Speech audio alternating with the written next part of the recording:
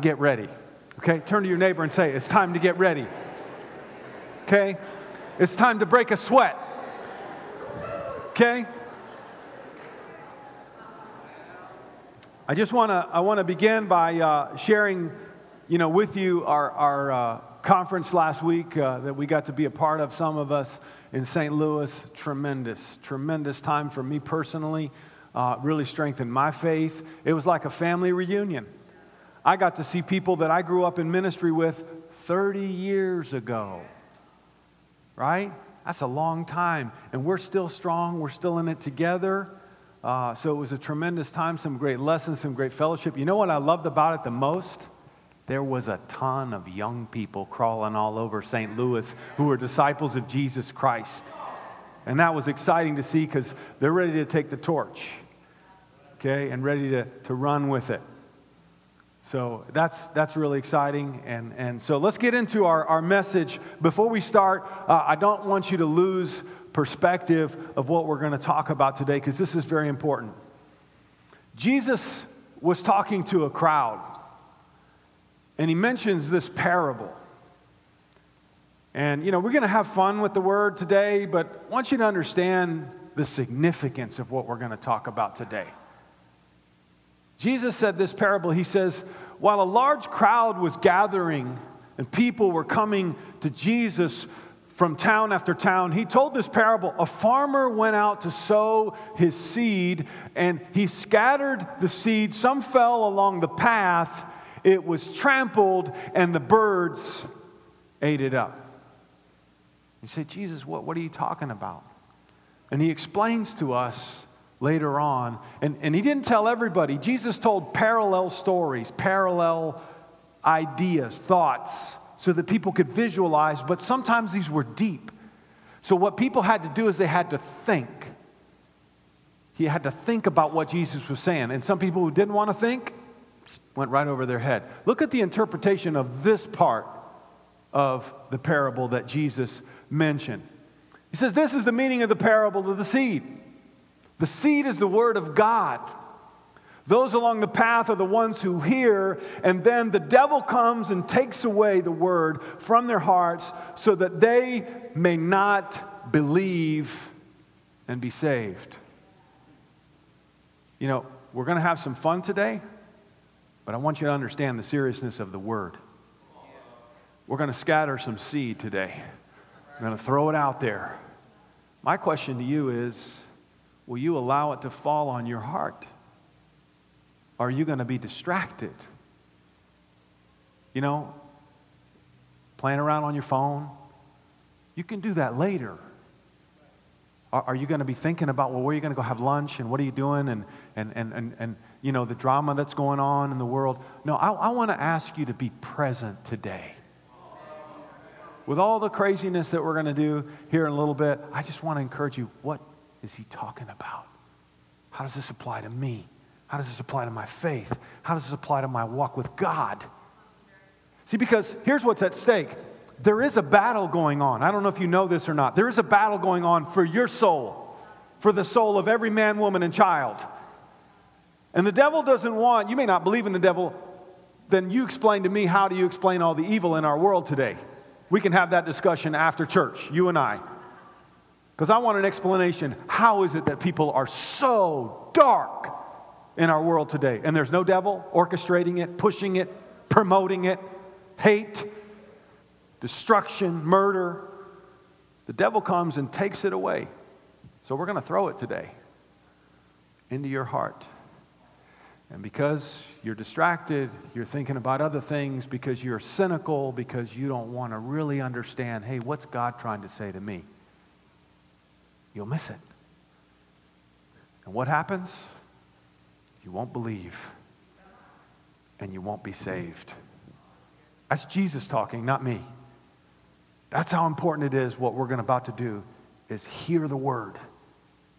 And the word is like a seed that we're going to talk about in a little bit. Has incredible potential. So let's start off with a word of prayer, and then we'll jump into the message. Pray with me if you would. Heavenly Father, we thank you this morning that we can hear your word. Thank you, God, that the disciples, they saved and preserved and wrote down what they heard. Not one, but many. We ask you, God, to please open our hearts. Help us to be receptive to what you want to teach us and what you want to show us. God, we want to be in a right relationship with you. Father, we don't just want to be religious. We want to be your friend. And we want to live according to your word. And we want to make a difference in this world. Please help us. Let your Holy Spirit be present here with us. And use me, Father, fill me with your Spirit. Let him speak. In Jesus' name, amen. Awesome. All right, well, let's get right into it. I want to share with you, just to start out, a story of how this whole thing started when faith and life collide. A number of years ago, I was living, Laura and I, where our kids were born, I was living in Mexico City. Mexico City is an incredibly polluted city. One of the most polluted at that time in the world. They have to stop the circulating of cars because there's so much, it's like a bowl. There's mountains all around the city, and so everything stays in the city. And doctors would say the equivalent, if you go out at certain times in the day, certain times of the year, it's like smoking 3 packs of cigarettes a day.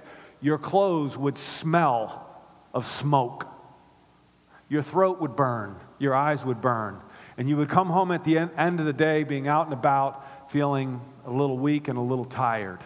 We used to put air filters in our bedrooms to clean the air so that at least for 8 hours or 7 hours or however long we were sleeping, there would be filtrated air and you could breathe in some clean air. This particular environment, as I was working there as a minister and a missionary of a church of about 600-700 members, it was a pretty stressful job at that time. We took over a situation that was pretty challenging. So combining the environment and my stress levels, I started to get sick a lot. In fact, I would get sick just about every month and a half. And when you come to church, you know, there's sick people. And so I would come to church and sick people would get me sick. And so it would be every other month I would be down in bed for a week sick with bronchitis, with the flu. And it wasn't just during flu season, it was year-round. And I started to get frustrated. Went to the doctor, and I asked the doctor, I said, hey, you know, what can we do? And he says, you know what, I think you got a problem here. I need to get you in touch with a specialist. So I went to the specialist, and he did an evaluation and checked my lungs and did studies on my lungs and see what was happening. And he came up with a diagnosis, and the diagnosis that I have a condition called chronic bronchitis. I was taking all kinds of medications. I had an inhaler. It was crazy, but it didn't get better. But while I was living in Mexico, I would still, work out. It's always been a part of my life since I was 19 years old. I like to stay in shape. I like to work out. So what I would do is I would work out with trainers. And I would befriend the trainer at a gym, and I say, hey, when do you work out? I want to work out with you. And I would do this at different places. And this particular time, he knew that I was missing a lot because I was getting sick. And so one time after a workout, he sat down with me and he said, hey, why do you think you're getting sick so much? And I said, I don't know. The doctor says I got a condition. He says, well, let me ask you some questions. He says, do you mind if I ask you some personal questions? And I said, open book. What do you want to know? He says, well, what's your stress level like? I said, it's pretty intense sometimes.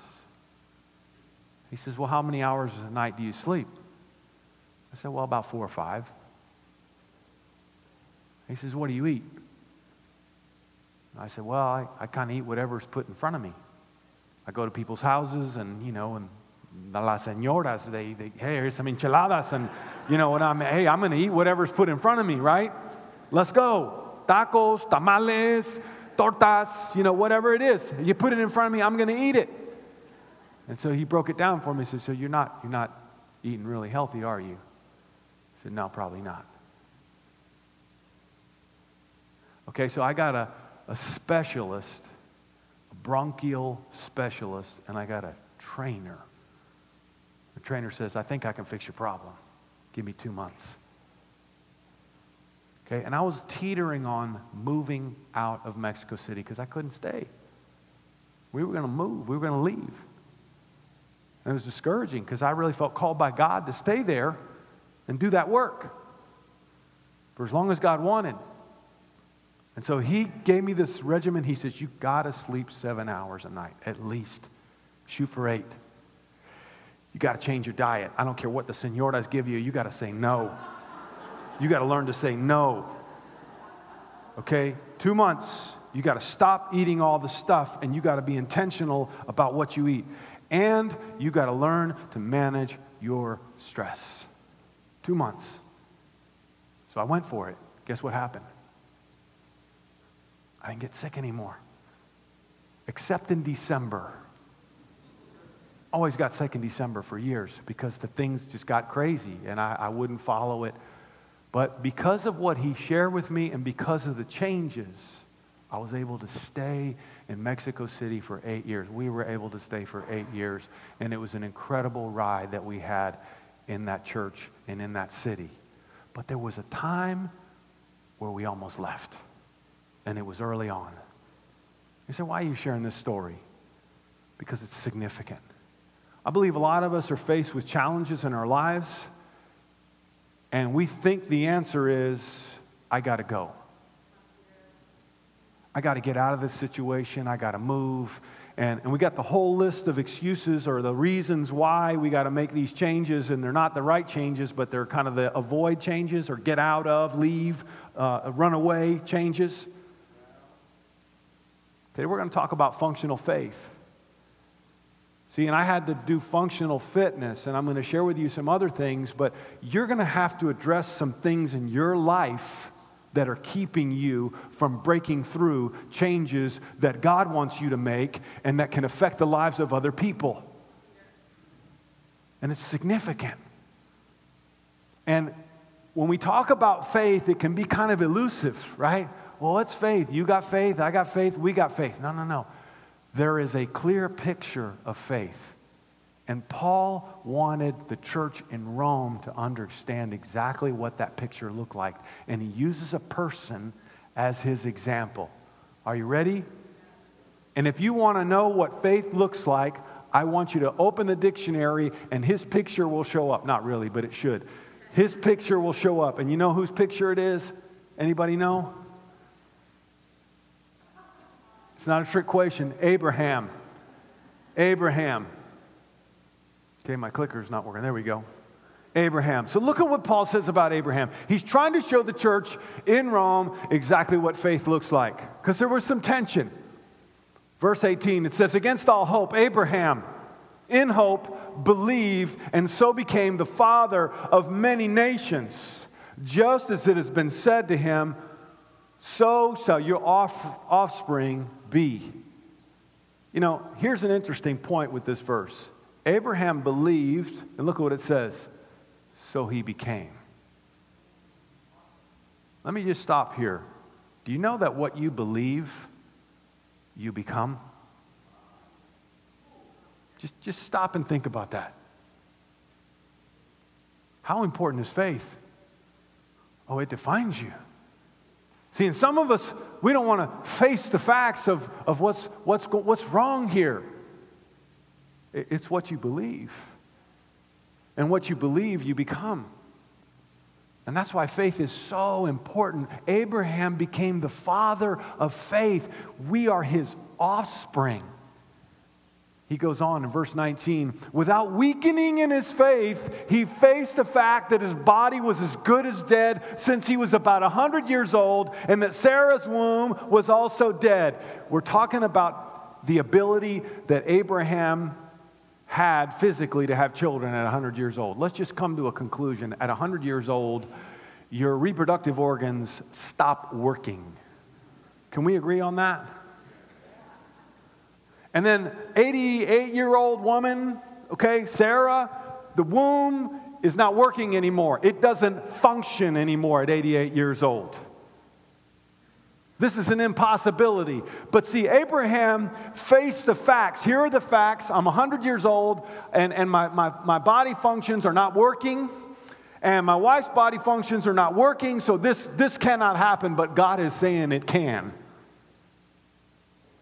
So he's looking at the facts, and look at what it says. And it says, yet he did not waver through unbelief regarding the promise of God, but was strengthened in his faith and gave glory to God, being fully persuaded that God had the power to do what he had promised. This was a workout. Abraham got strong, but what made Abraham strong? The promises of God. See, he focused more on the promises of God than he did on his circumstances. And you have certain things that are going on in your life that are keeping you from fulfilling God's promises. And you must address those. And you got to be honest about those. Maybe it's your marriage. Maybe it's things that are going on at work. Maybe it's your character. Maybe there's some addictions going on in your life. You know, if you ask God. And here's what else you can do. If you really want to know, ask the people that are close to you, and they will tell you if they're honest. You really want to know? Are you sure? Okay, I'll tell you. And they'll tell you. He was strengthened. He was fully persuaded that God had the power to do what he promised. And so this is what we're going to focus on today, and I want you to repeat it back with me. It is what it is. Now, you got to help me here, because it is what it is, but it's not what it seems. It is what it is, but it's not what it seems. All the way in the back, it is what it is, but it's not what it seems. This could be your life. It is what it is, isn't it? I got some things going on in my life that, my past, my character, it is what it is. But it's not what it seems. There's more to it. See, God wants to change the story. God wants to change things in our lives that we think are impossible to change. And that's the power of faith. That's the power of what God can do. And I want to talk about narrators because this is important. Isn't it amazing the movies that are coming out right now? How these stories can be written out of pure imagination. I'm blown away. Give you a great example. Love the movie Star Wars. Saw it when I was a teenager, and it's back. And man, I'm just going, this guy, George Lucas, sat down with a pen and paper and created this whole world. I mean, it's insane. And you watch it, you're going, wow, that world really exists. I want to go there for, vacation. And it's amazing. Do you know that it's completely invented? It came from his brain. Or then you go, for the little kids, you got Finding Dory, really cute story. But they come up with all these stories. And then the most recent one, The Secret Life of Pets. And you go, man, that's just, how do they come up with this stuff? Storytellers, narrators. And great narrators can take you on a journey and take you to a place where you just go, wow. Can I ask you a question? Who's your narrator? Who's your narrator? Who's been narrating your life? And I believe today is a day that we can address. Some of you need to get a new narrator because the one that you got is negative, whiny, cynical, critical. And look at what he's doing to your life. Look at what he's doing to your emotions. He's telling you all this stuff that can happen, that won't happen, and how bad it is over and over. And I want to tell you that there is another narrator that you can have in your life. It's called the Holy Spirit. If you will listen and allow him, and if you will receive him in your life, as a gift. Okay? And if you want to know how to do that, I want to encourage you to talk to the person who invited you, and they can take you through a series of Bible studies. It's not complicated, and you can get a new narrator, but you're going to have to work at it. I want you to imagine what your life would be like if you had a really awesome narrator. You know what I mean? Like a George Lucas that would tell you the force is with you. Just look to your neighbor and say, the force is with you. I mean, that's just awesome. I want a narrator that's going to tell me God's going to work in your life in spite of the situations that you're facing. It's going to work. He's going to bless you. He's going to work. He's going to make your things change. He's going to turn your circumstances around. Here's the deal. You think, well, that's just, no. This is what God did with Abraham. This is what God does again and again with people here in this church. And I'm amazed by it. I'm inspired. So can you think that over about firing your narrator and getting a new one? Because I believe he's affecting or she's affecting whoever the narrator is, your marriage, your family, your circumstances, your career. He is holding you down. And you need to say, enough is enough, you're fired. I want a new narrator. And I want to hear somebody else telling me how my marriage is awesome and my wife is beautiful and my husband is awesome and he's a handsome, tremendous, awesome guy. That's the narrator I want. And guess what? What you believe you will become. That's what happened with Abraham. There is a kind of faith that is dangerous, and we need to talk about this because Paul addressed it. There's a dangerous faith, and it's a faith you don't want, and it's at two extremes. Let me show you. You've got denial on one side and despair on the other. This kind of faith is destructive. Okay? Denial. What does denial say? Basically, denial says this. It's a version of faith that doesn't accept reality. That's not faith. What does it say about Abraham? He faced the facts. Last month, we did a series called 4-8. You remember that? You need to 4-8 that. Now, when we went through that series, it was all about thinking positive, faithful thoughts. But that doesn't mean it's all good, does it? We talked about that. Having faith doesn't mean I'm just going to be cheery and happy and, No. Abraham had some really dark days. In fact, let me tell you a little thing about Abraham. It's interesting. It didn't show up in Romans 4. There's some things that Abraham did that were pretty squirrely, weren't they? You know your Bible, right? Genesis. What are some squirrely things that Abraham did? Can you remember? He what? He lied. He's the father of faith, and he lied not once but twice. He lied to a king. He told, hey, this woman, Sarah, she's not my wife. What? You got a ring and you're married. You've been... And you know what happened with one of the kings? One of the kings caught him kissing his not wife. Looking in her eyes, and he said, whoa. The king said, wait a second. I thought you said she's not your wife, she's your sister.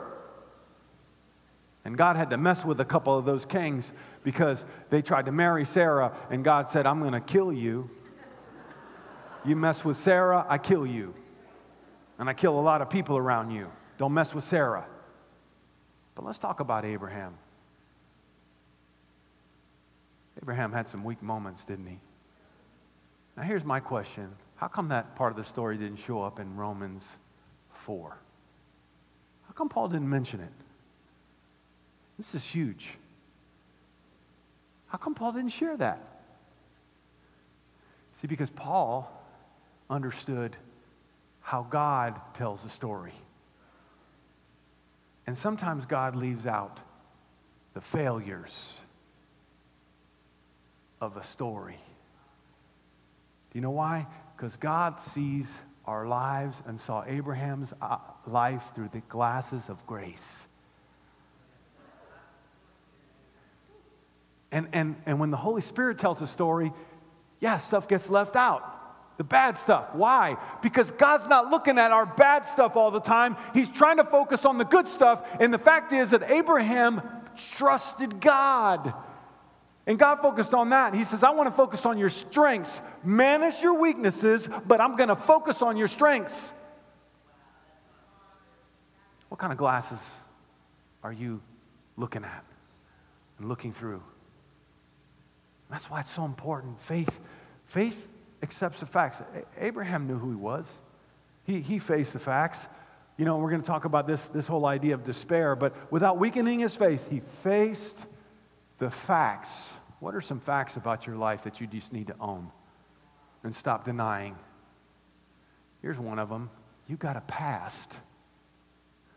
And your past is affecting your present. All of us have a past. And that past, believe it or not, is reaching over into your present. And it's affecting the way you think and the way you see the world and the way you treat people. Can you own it? And here's the truth. There's some people in the church that have come from a sexually abused background, and they're highly tweaked, but yet their past is not affecting their present. But they're very aware of it. And they understand it. See, they're facing the facts. And there's a difference. See, when you have faith and you're facing the facts, you know that God's not going to fix everything. Some of the things you have to do to change them and to make decisions, I'm not going to be that person anymore. See, Abraham had to decide, I'm not going to be a liar anymore. Yes, I was. And lying wasn't the only situation. Abraham was trying to work around the promise of God, and so he took his wife's servant and slept with her and thought, well, maybe if I can't have, and they did that in those times, he slept with her so that she could have a child, and it would be as if he's had a child, and God said, no, that's not the way I'm going to do it. So let me just say this. When God looks at you, is he looking at all the dirt? So I want you to do this. Look to your neighbor and just put them right there and say, God sees the good in you. Can you do that? Just put your fingers up there and say, God sees the good in you. God sees the good in you. God sees the good in you. He's focused on that. Over here on the side, you guys over here. Okay, you're not cooperating. God sees the good. Now, why can't we do that with each other? Because we're not looking through the eyes of grace. We're looking through the eyes of judgment. And that doesn't mean we don't deal with the facts. But we don't live according to the facts. We live according to faith. We deal with the facts. We face the facts. I got issues, and I'm going to deal with them. And that's what Abraham did. It's amazing. And here's something. You cannot get over what you do not own. You got to own your stuff. You got to face it. You got character flaws. You got an anger problem.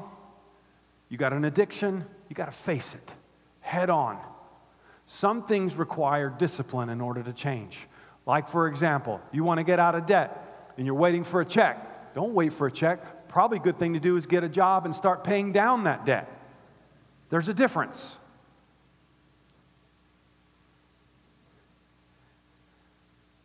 The starting place of authentic faith is honesty.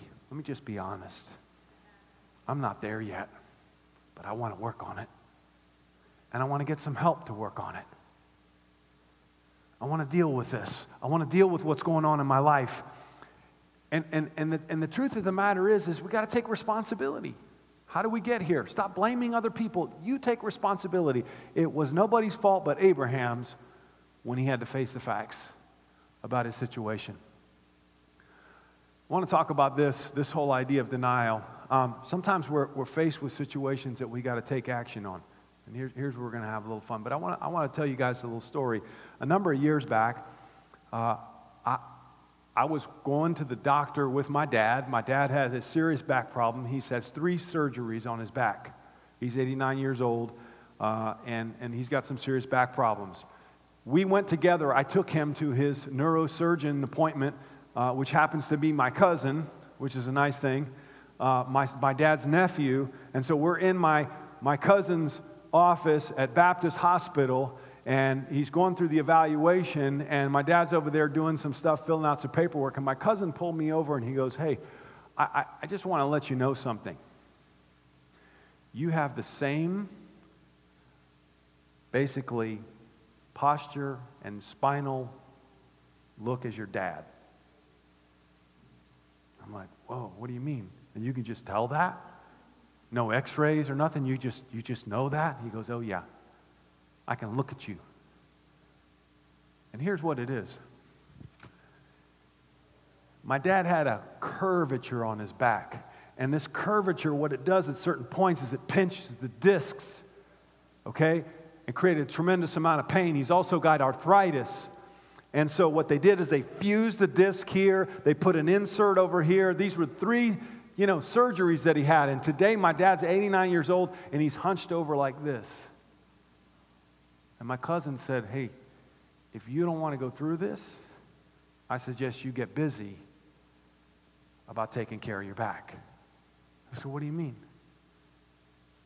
He says, I'm going to recommend some exercises you can do to take care of your back. Okay, and there's these muscles right here on the back, the latissimus dorsi, right here on your back. And you got to take care of those. See, because what they do is they press against the spine here. See that? They press against the spine and they help keep it straight. They help keep the curvature in line. And I got to share with you guys because I started to do these pull-ups. Okay, you ready for the workout? Okay, so when I started doing the workouts, I couldn't do very much. I could only do, and I had to put my foot down here, and right? 1, 2. Okay? That's how I started. A little frustrating, right? But with time, what happens? You get stronger, and then you can start busting them out, right? Right?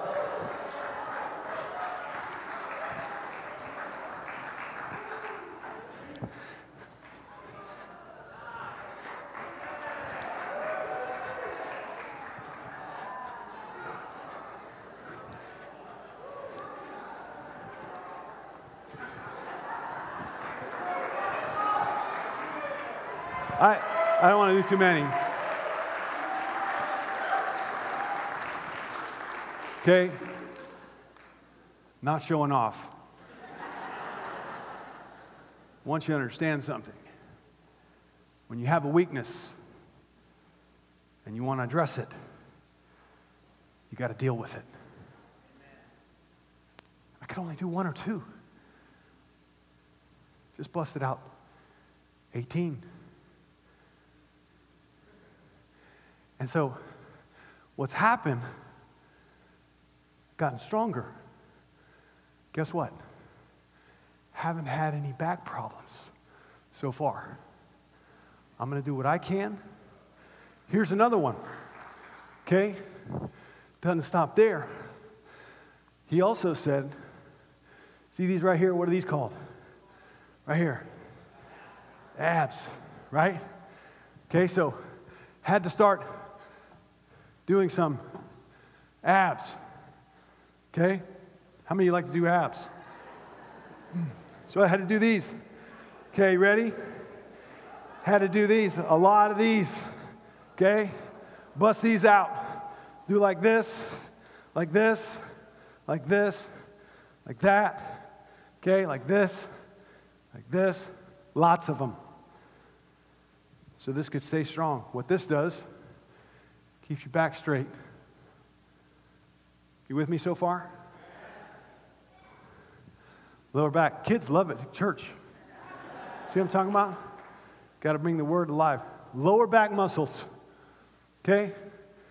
Got to keep the lower back muscles strong. Okay? So I would do these. I still do them. Okay? Reverse sit-ups. Just like that. Okay? Do a bunch of them. What happens? You're stronger. Keeps the back straight. You with me? Keeps it in line. What happens if it gets out of line? Pinch a disc. Pain. Start to hunch over. Another one. Push-ups. Okay? Before, when I was a young man, I would work out to get big. Okay? It was all about vanity, to be impressive. It's not about that anymore. It's about functional fitness. So do push-ups, okay? Got this little thing right here. Just bust them out. Okay, you go, and you go, right? Do this twice a week. Another thing, not a lot of fun, seems sissy-like, yoga. Okay? Another thing he told me is your flexibility with all this muscle work, and the older you get, muscles get tighter. Okay? You lose your flexibility, stuff gets rigid. You gotta do your yoga. Okay? This chair pose. All kinds. I'm not going to get into that because it's weird and crazy. Okay, so why am I sharing with this? I got a problem. Okay? And it's this. I got an angled spine. And here's how it relates. You say, well, how does this relate to Abraham? These muscles that press against the spine to keep it straight are the promises of God. You focus on that and you get the promises of God stronger in your life. What does it do to your weaknesses? What did it do to Abraham's weaknesses? Made him strong. I'm not focusing on this because if I stay strong and keep strong in the promises of God, everything's good. Okay, here's some of the benefits. I like to play golf with my friends. And golf's not a good thing on your back. It's really not. But because I work out, I can hit the ball further than my friends. A lot further. And when you hit the ball far, it's a big deal in golf. Okay? You're the big guy. Okay? But it's just little things that your health is better. I've had to eat a lot less food. Because see, if this gets big, what happens to your back? Pulls. Okay? I can't have a big gut. No gut. Because I got a problem. There's certain things in your life you can't have and you should not allow to happen because they're going to mess you up. So are you getting the application spiritually? You don't mess around with porn because it's going to mess up your brain and it's going to mess up your future relationships. And when you're in a marriage one day, it's all messed up. And if you're in a dating relationship, you want to keep that relationship pure. Do you know why? So that it's straight. So that when you get married, there won't be any bad memories and there won't be any guilt and there won't be any of the drama from the before. If you're in a marriage, you stay faithful, mind, soul, spirit to your wife and to your husband. Why? Because he keeps it straight. So many applications, guys. So let's just talk about it. What's your deal? I've gotten super open with you about my deal. This is the physical stuff, but there's stuff in my life where I got to deal with things. Women, for example, I don't counsel women. I don't meet with women. If a sister in the church asks me for help, I say, you go see my wife. You know why? Because I got a bad past. I don't want anything to do with that. If a woman approaches me, wants to have a conversation, I say, hey, why don't you come to church?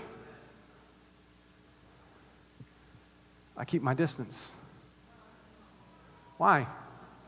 Because I know I got a curvature. Okay? What's your deal? Are you ready to get honest about it? Are you facing the facts and dealing with your faith? Reoccurring struggles, what are they? What are they? Things you want to blame others for, what are they? Who are you blaming when you need to take responsibility for it? This is my deal. Weaknesses that are not being managed. They're taking over, and you know it. Number 4, situations that you've not surrendered to God. See, and this is the thing about Abraham. Abraham went through a number of years where the child wasn't born. He's like, God, you promised me a child. Where's the child? And Abraham was honest with God. And I highly recommend you get honest with God. It's okay to be honest with God. Read the Psalms. David complained to God. Where are you? I don't see you showing up in my life. You promised me, but it's not happening. But he took it to God. He was honest with God. That's called being a friend of God. I can be honest with my friends. But you got to surrender it. In your time, God. In your time. It's cute. Seriously, in your time, God. In your time, God. And then the last one, denial that there's even a problem. Some of you are in this situation, you're like, no, there's no problem here. Can I help you? Yes, there is. There's a serious problem. And you're not owning it. You're not dealing with it. It's taking over. It's affecting your relationships. It's affecting your life. It's affecting your work. It's affecting things in your life. You got to take responsibility for it. You got to own it. And if you need some help, there are people that are close to you. I don't even have to ask my wife. She tells me. She's letting me know. And I appreciate that. It's one of the reasons why I married her. Because she's honest. Need a little water here because the workout's getting intense. All right, let's wrap this up. This is something you got to understand about God. Let's flip this on the positive side. Paul wrote this to the church in Galatia. If you belong to Christ, then you're Abraham's what? Say it with me. Seed. And heirs according to the promise. Guess what you are? If you're in Christ. If you're not in Christ, I highly recommend you get in Christ. Okay? I highly recommend. Some of you have been coming to church. It's time to turn yourself in. It's time to get right with God. It's time to repent of your sins and deal with reality. Confess that Jesus is Lord. Turn the steering wheel over and the keys over to Him and say, you're driving from now on. I make Jesus Lord. And you get baptized in the name of Jesus for the forgiveness of all your sins. You need to do that so you can be Abraham's seed. Now let's talk about a seed. Jesus said, the kingdom of God is like a mustard seed. He said a lot of things about the kingdom of God. That's why you waited. The kingdom of God is like a mustard seed. You know how small a mustard seed is? Fit on the tip of your finger. A couple millimeters. Really small. Right? Now, Jesus told this story in Palestine. And in Palestine, that's a small seed. If Jesus, I believe this, if Jesus were in California and to know what kind of seed He would use,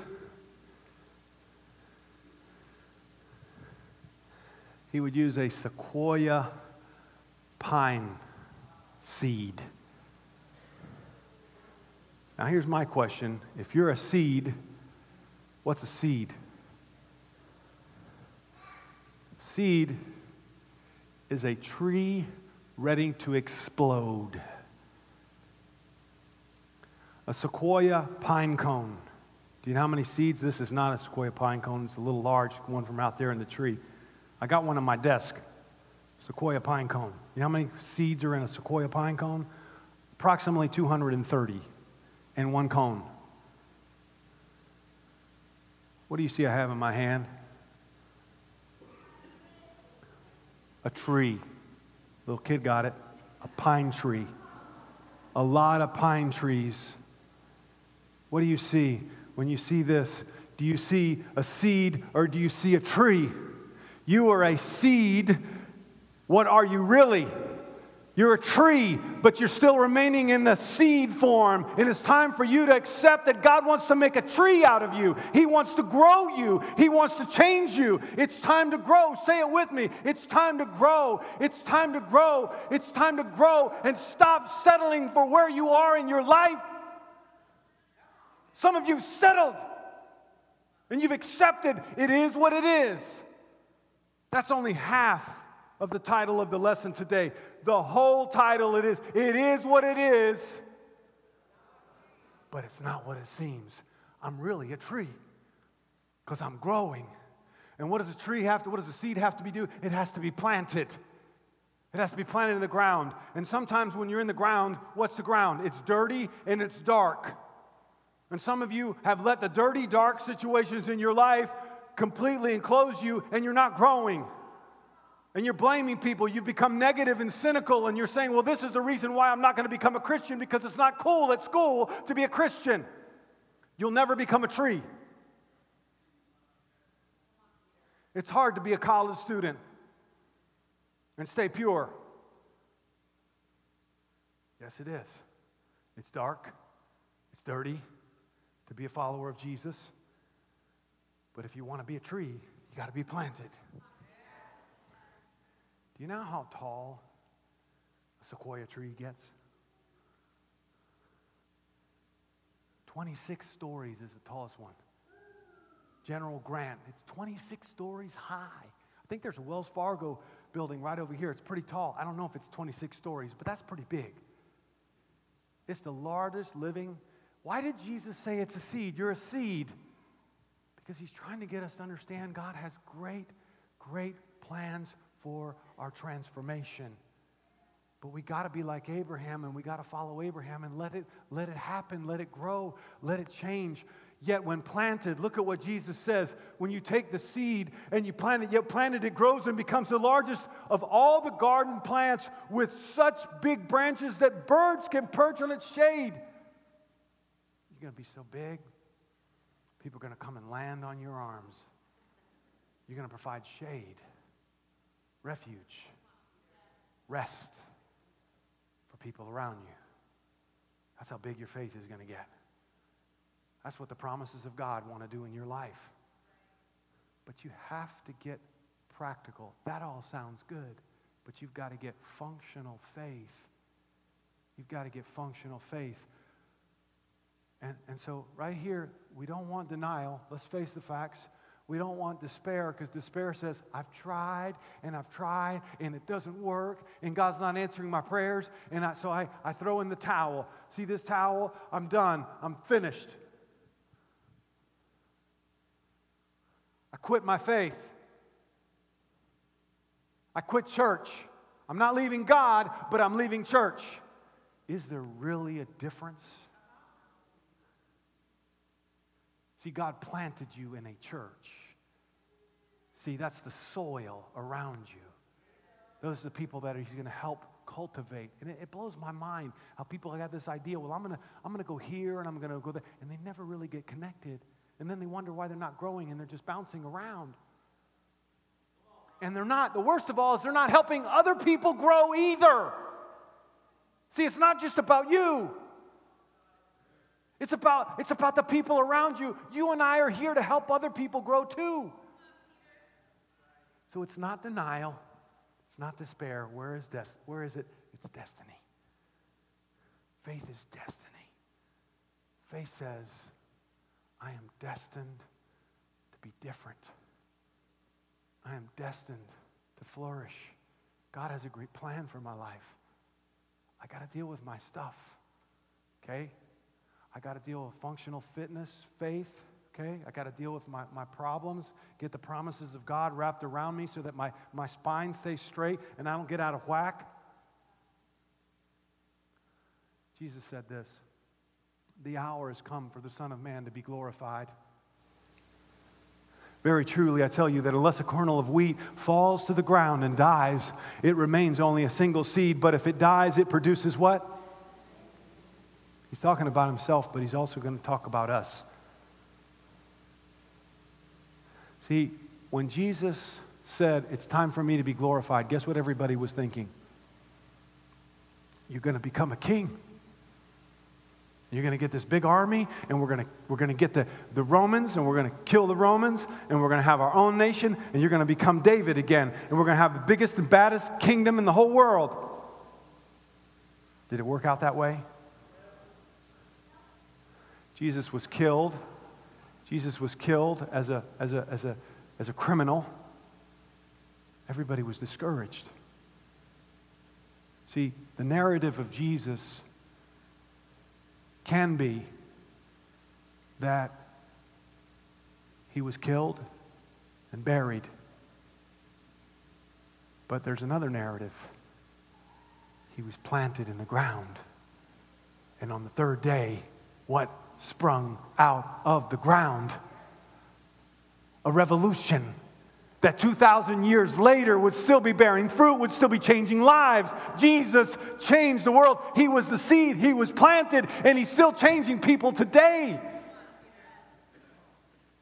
Are you going to let Jesus fulfill his promise in your life? But listen, you got to understand, sometimes it's not glorious. Anyone who loves their life will lose it. You got to let go of your pride and of your own desires, what you want. Some of you want a boyfriend so bad that you're willing to compromise your faith. Won't work. Remember in college? That girl's asking me to go out. It's crazy. I said, no. You follow Jesus? Oh, yeah, I go to church. No. Whoa. Do you follow Jesus? Come to my church and we'll see if you follow Jesus. I'll have some sisters study the Bible with you, and they'll teach you. Oh, no, I'm not interested in your church. And comes to find out she's not going to church anywhere. So, no, I don't want to go on a date with you. Don't want a relationship with you. You got to lose your life.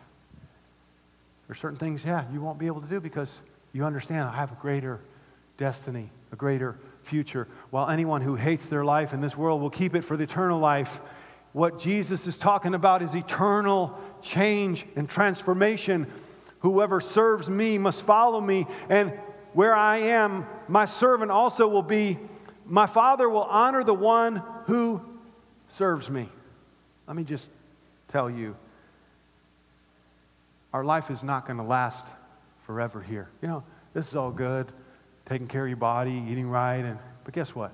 This is going to break down.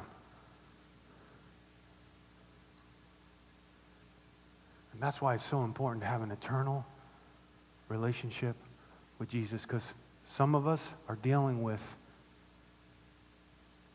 terminal illness here in the church. And you know, time's almost up. But here's the thing Jesus is talking about. This seed, and this is the most glorious part of what he's talking about. The seed is going to explode. They're going to put you in the ground, and then you're going to come out, and you're going to be transformed. A new body, new life, and it's going to be eternal. That's what Jesus is saying. See, we're not focused on here and now, guys. And this is all practical. It's good. All this stuff that we're talking about, life and relationships and careers, and it's positive. It's great. But we got to focus on eternity. You know, and the Bible describes it this way. You and I, our life is like a mist. I have one of those things in my office, one of those mist things that puts out, I use it when I pray, and it has like eucalyptus smell. But I look at that mist. And when I'm praying, I look at that mist and say, God, that's me. That's my life, because it comes out and it's gone. That's you and me. Do you realize what we're working on as a church? Do you realize what you're working on in your life? It's eternal. Okay? And you got to start thinking about that. Jesus put everything on the line for us. He died. And it wasn't a glorious death. It was shameful. He went through that for us. It's glorious for us because we get our sins forgiven and we get the promises of God all around us. But it's time we made some changes. So I want to encourage you right now. We're going to take the communion. But I want to encourage you this week, this week, please do not just take lightly what we're talking about. Sit down, write some things down, deal with it. What's keeping you from God's future in your life? What is it? What is it? Get specific. And if you need some help, talk to the people who you're close to. They'll help you. What will you do differently this week to address your faith challenges? What practical thing? And I want you guys to know, this applies. I work out 4 to 5 times a week.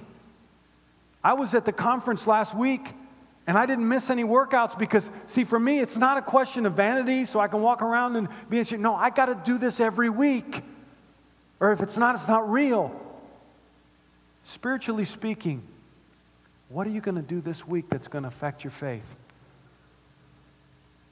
Practically, what's going to be different? Okay? And you can get some help with that. And the last one is, who are the people that you're going to include in your decision to be different? In other words, who are you going to be accountable to? And we got to do a better job at this. This idea of I'm on my own and I'm not accountable to anybody. You know how far that's going to go? We got to be accountable to each other. And it's not something that you have to, you choose to. Hey, I'm accountable to you. What do you see? And I want to make sure. I'm making some decisions to change. Will you hold me accountable? That's what it means. All right? So that's functional faith for today. Our workout is done. Okay? All done. Okay? I'm getting a towel because I'm not done. I'm staying with it. Okay? But I want to say this.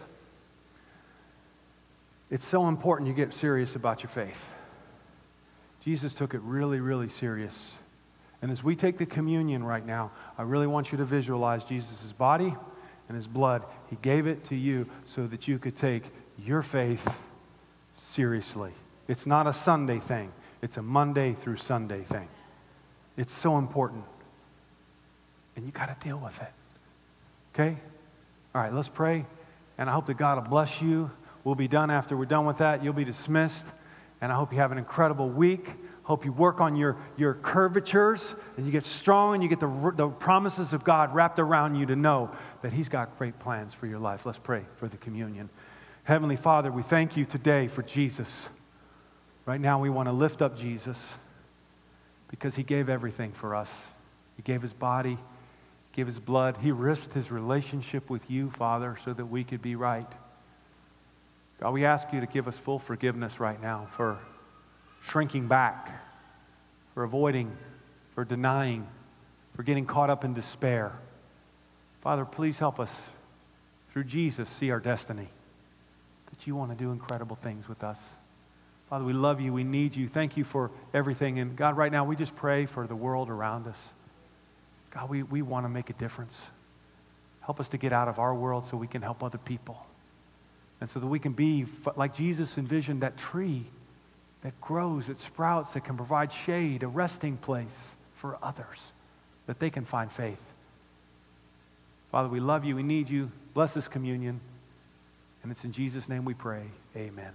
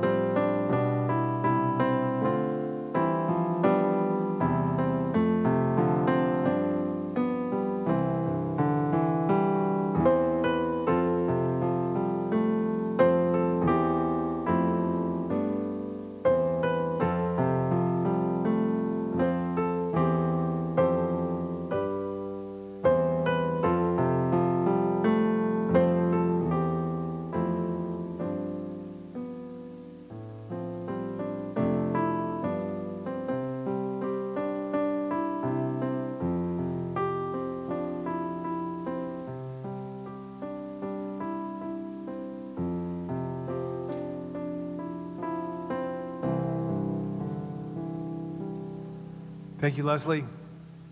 Did she play beautifully? Okay. Well, you are all dismissed to have a phenomenal week. I pray it could be the best week that you've ever had. I really want to encourage you to have some great conversations today, this week, about how you're going to put your faith in a functional way. God bless you. Have a great week. See you next week.